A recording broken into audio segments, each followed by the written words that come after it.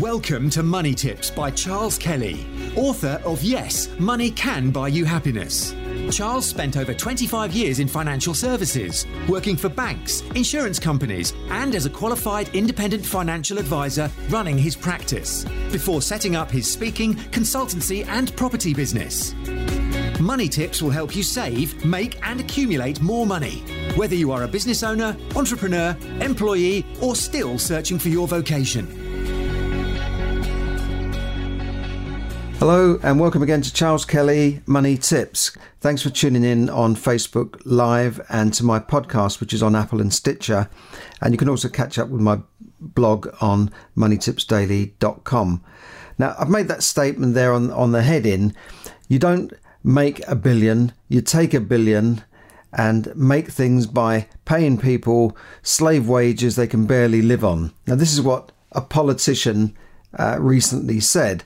Now, you might be thinking this is some radical left-wing politician, Jeremy Corbyn, or somebody from Venezuela, but actually it's an American congresswoman, and Alexandria Ocasio-Cortez, who is a congressman in New York, and she's a young, very bright lady, and she came top cum laude in her university, comes from fairly humble backgrounds, not that like dirt poor or anything, but her dad had cancer and they struggled to pay the fees because the insurance ran out.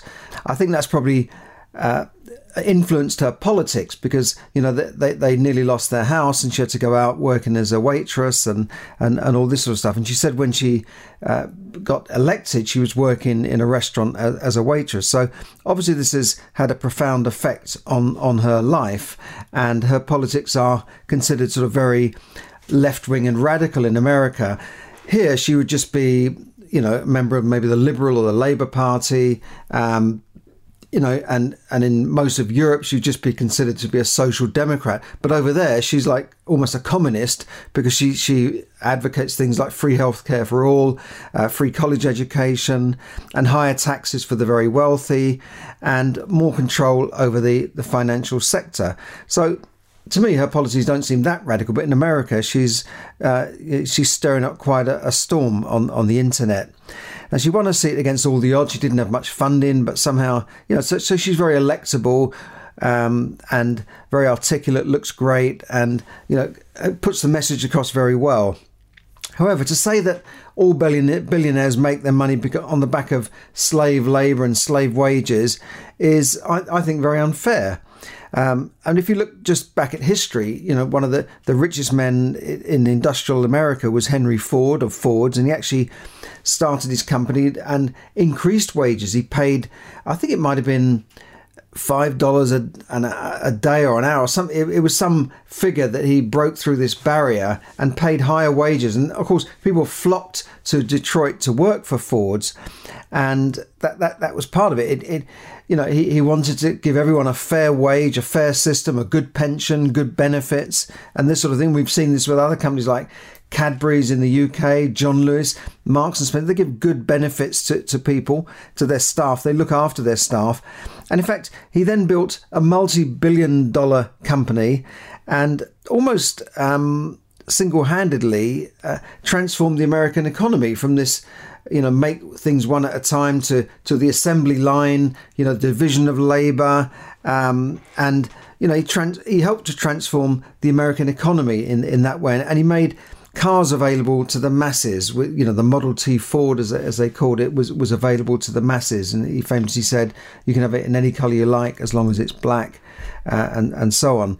And so you've got to say that he didn't do this on the back of slave wages. He paid good wages, and he was a remarkable guy. I think he had hardly any schooling, left school very young, and although he was not educated formally, he was a very intelligent guy and built this huge multinational company which still exists today. One of the few companies from that era that's still around. And you go back to more modern times, I don't think you could accuse Bill Gates of paying low wages, when in fact his company actually helped to create many millionaires, maybe thousands of millionaires through, the early people who joined him, through stock options, high pay rate. People are queuing up to work for the likes of, billionaires like the founders of Google and Facebook and Apple, because, they pay fantastic wages and great benefits. They have a whole city inside their companies where you can get your laundry done for free, and you've got free childcare and all this sort of stuff. I mean, these tech companies don't make a lot of money by sort of keeping people down and paying low wages. Yeah, I mean, I'm sure there are a few billionaires that make their money that way, but I've found that the majority of successful companies, like I've mentioned a few before, Cadbury's and Marks and Spencer's, and these sort of companies have built their reputation and built their businesses on paying good wages and having good staff benefits and being fair to everybody. John Lewis is another one. They have a partnership system where all the employees become partners and get a share of the profits every year. And these things have worked out well for them. And it's good business sense as well. But they wanted to do something more than just make money. And I find that the fly-by-night companies, the companies that try and skim everybody, and they're the companies that don't last. That's my opinion.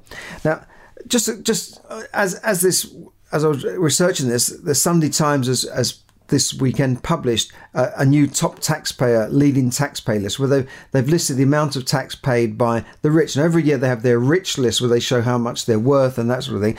But this is a new thing showing the taxpayers, how much the top taxpayers in the company. They show the top 50 taxpayers. So you can look this up in the UK, the Sunday Times. And top of the list was Stephen Rubin, who is the majority shareholder of JD Sports. They've got thousands of shops all over the country. They employ thousands of people. And he paid £181 million in tax last year. Just him. That's not including what the company paid and how much the company contributes to the government and the Treasury. Another billionaire, Denise Coates, who built up the Bet365 gambling empire from a very small. The company had a small betting shop chain, but she's built it up into an online super company, and she paid £156 million in taxes last year. So that's quite remarkable. And the Sunday Times list demonstrates that the high earners contribute actually hundreds of millions, if not billions, to the UK economy through the people they employ and through their net taxes, and other richest. I mean, I don't know if you know this, but a lot of people think the rich don't pay much tax. You say, oh, the rich should pay more tax. But actually, the richest 1% in the UK contribute 28% of all income tax. Did you know that? The richest 1% contribute 28% of all income tax. So if you said to them, if you scared them off, what would happen to that money? Where's that money going to come from? And notable high taxpayers include Sir James Dyson, David and Victoria Beckham. They paid about $12 million. J.K. Rowling, the author of the Harry Potter series, she still lives in the UK. So these people could easily just disappear, but they're here paying their fair share because the taxes are not that high in the UK. They're fair, I think. They're higher than some countries, like Monaco, for instance. But who wouldn't you get bored living in Monaco? You want to live in a country where you've got more than just a tax haven there and sunshine. And other people you could mention it. So Jim Ratcliffe. Now he's built a massive business called Ineos. He's a billionaire. He's one of the richest men in the country. He had a tax liability of 110 million. Mike Ashley, another guy who owns a sports chain, Sports Direct, heavily criticised all the time, especially by fans of Newcastle Football Club, which he owns. But he paid 30 million in taxes last year. So politicians who go on about the rich paying their fair share, we heard this before the election. I won't mention but who said this. They need to focus on the amount of tax collected, the tax take, rather than the tax rate. Because if you just hike up the tax rate, like the Labour government did in the 70s, people, the top richest the top tax rate was at the highest rate was 98%. So on the top slice of your income, you were paying 98%. You weren't paying 98% on the whole lot, but on certain top slices of your income, you were paying up to 98%. And this was in the 1970s. And what did it do? It just drove people away. They had to leave. I remember the Rolling Stones said they were paying so much in tax they were going broke. They had to leave the country. Now they're back here, aren't they? They live here now. Well, I know Mick Jagger, Keith Richards, they live here now. They pay taxes. So, if you just do that, then what are you going to do? You're going to scare people away, and that will discourage investment.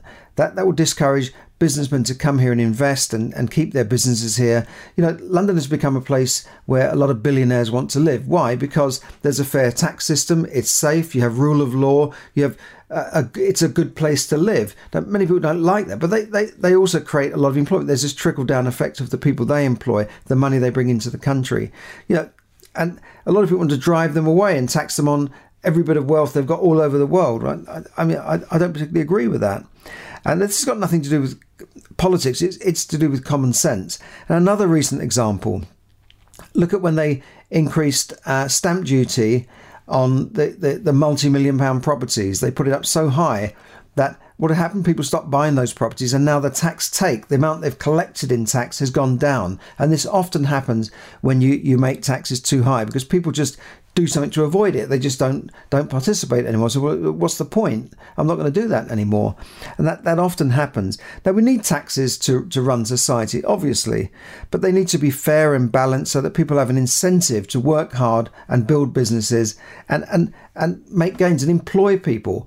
If you have employment laws like you do in France, and high taxes on employment, it doesn't encourage people to be employed. It doesn't encourage people to employ companies to employ people. It's very hard when you've got that situation. That's why a lot of French people live here, actually, in London. So countries like Hong Kong and Singapore are model examples of countries that attract businesses and people because they have an attractive tax system, which is fair, which people are happy to pay, and they don't have a need to evade those taxes. So that's my message today, really, is don't be jealous of the rich. Think of them as contributing a lot to society. And this is what I say in my book, Yes, Money Can Buy You Happiness, which is not on Amazon. I say that if your mindset is saying, the rich are all greedy, they're thieves, they don't pay tax, they should be, taxed to the hilt, and let's tax them up there. And the old Labour thing was until the pips squeak. We're going to tax the rich until the pips squeak and squeeze them dry almost. That was a Labour politician who said that many years ago. But if you have that attitude towards the wealthy and towards successful people, how can you be successful yourself? Because you're automatically saying that these people are bad. So why would you want to be bad as well? So that's what I talk about in the book, to change your mindset, to believe that not all, businessmen are portrayed in the media and on films and that sort of thing as crooks and ruthless people who cuts down anybody in their sight and, doing criminal things and greedy and all this sort of stuff. But it's not true. I've met many wealthy people who are very generous. They're generous not only with the tax they pay, but they're generous with the time they give to charity, the money they give to charity, and they're usually nice people. Now, yeah, there are, at the very top, you have got ruthless billionaires, because that some of them are just like that. They just want to get to the top at all costs. But in general, wealthy people, I've found in my experience, are usually nice people. And in fact, it's been talked about by T. Harv Eker in the Secrets of the Millionaire Mind, that he said the same thing, that, you find that these people are not as bad as they are portrayed. They're normal people, they're wealthy people, but they're also nice and give back to society. And, when I raise money through the Rotary Club, it's normally the wealthy and the busy and the successful people that seem to find the time to do things. Then you go, oh, of course, that's easy when you've got money. But no, it's not easy. When you're running the business, when I was running the business working 6 and 7 days a week, it was very hard to find the time. But it's funny, those people who are busy and those people who are working hard and doing the most seem to find the time to turn up for an event like on Saturday. We had a quiz night. They're the ones who turn up for the event, and they bring a few friends along. They contribute, they participate. participate. And it's the people that, are doing nothing all day and sitting home watching TV and say, well, I haven't got the time to do that. I haven't got the time to go to these events. Well, why not? And they're the same people who haven't got time to clear up their front garden and wash their cars and keep their house clean. No, I haven't got time. I haven't got time. I'm unemployed. I haven't got time. So just try to have that mindset and not, think badly about people who are successful, because then how can you be successful if your mind is full of jealousy and envy and hate towards the successful people? So thanks for listening, and thanks for those people who tuned in on Facebook Live. Great to see you, Anthony there, Tracy there. Thanks for tuning in, and I will speak to you again. So bye for now. This has been Charles Kelly, bringing you money tips to help you save, earn, invest, accumulate, and enjoy more money. Thank you for listening to Money Tips. For more tips and information, visit moneytipsdaily.com. The information given in this podcast is for your entertainment and should not be construed as financial advice. As always, take independent financial advice before making any investment decisions.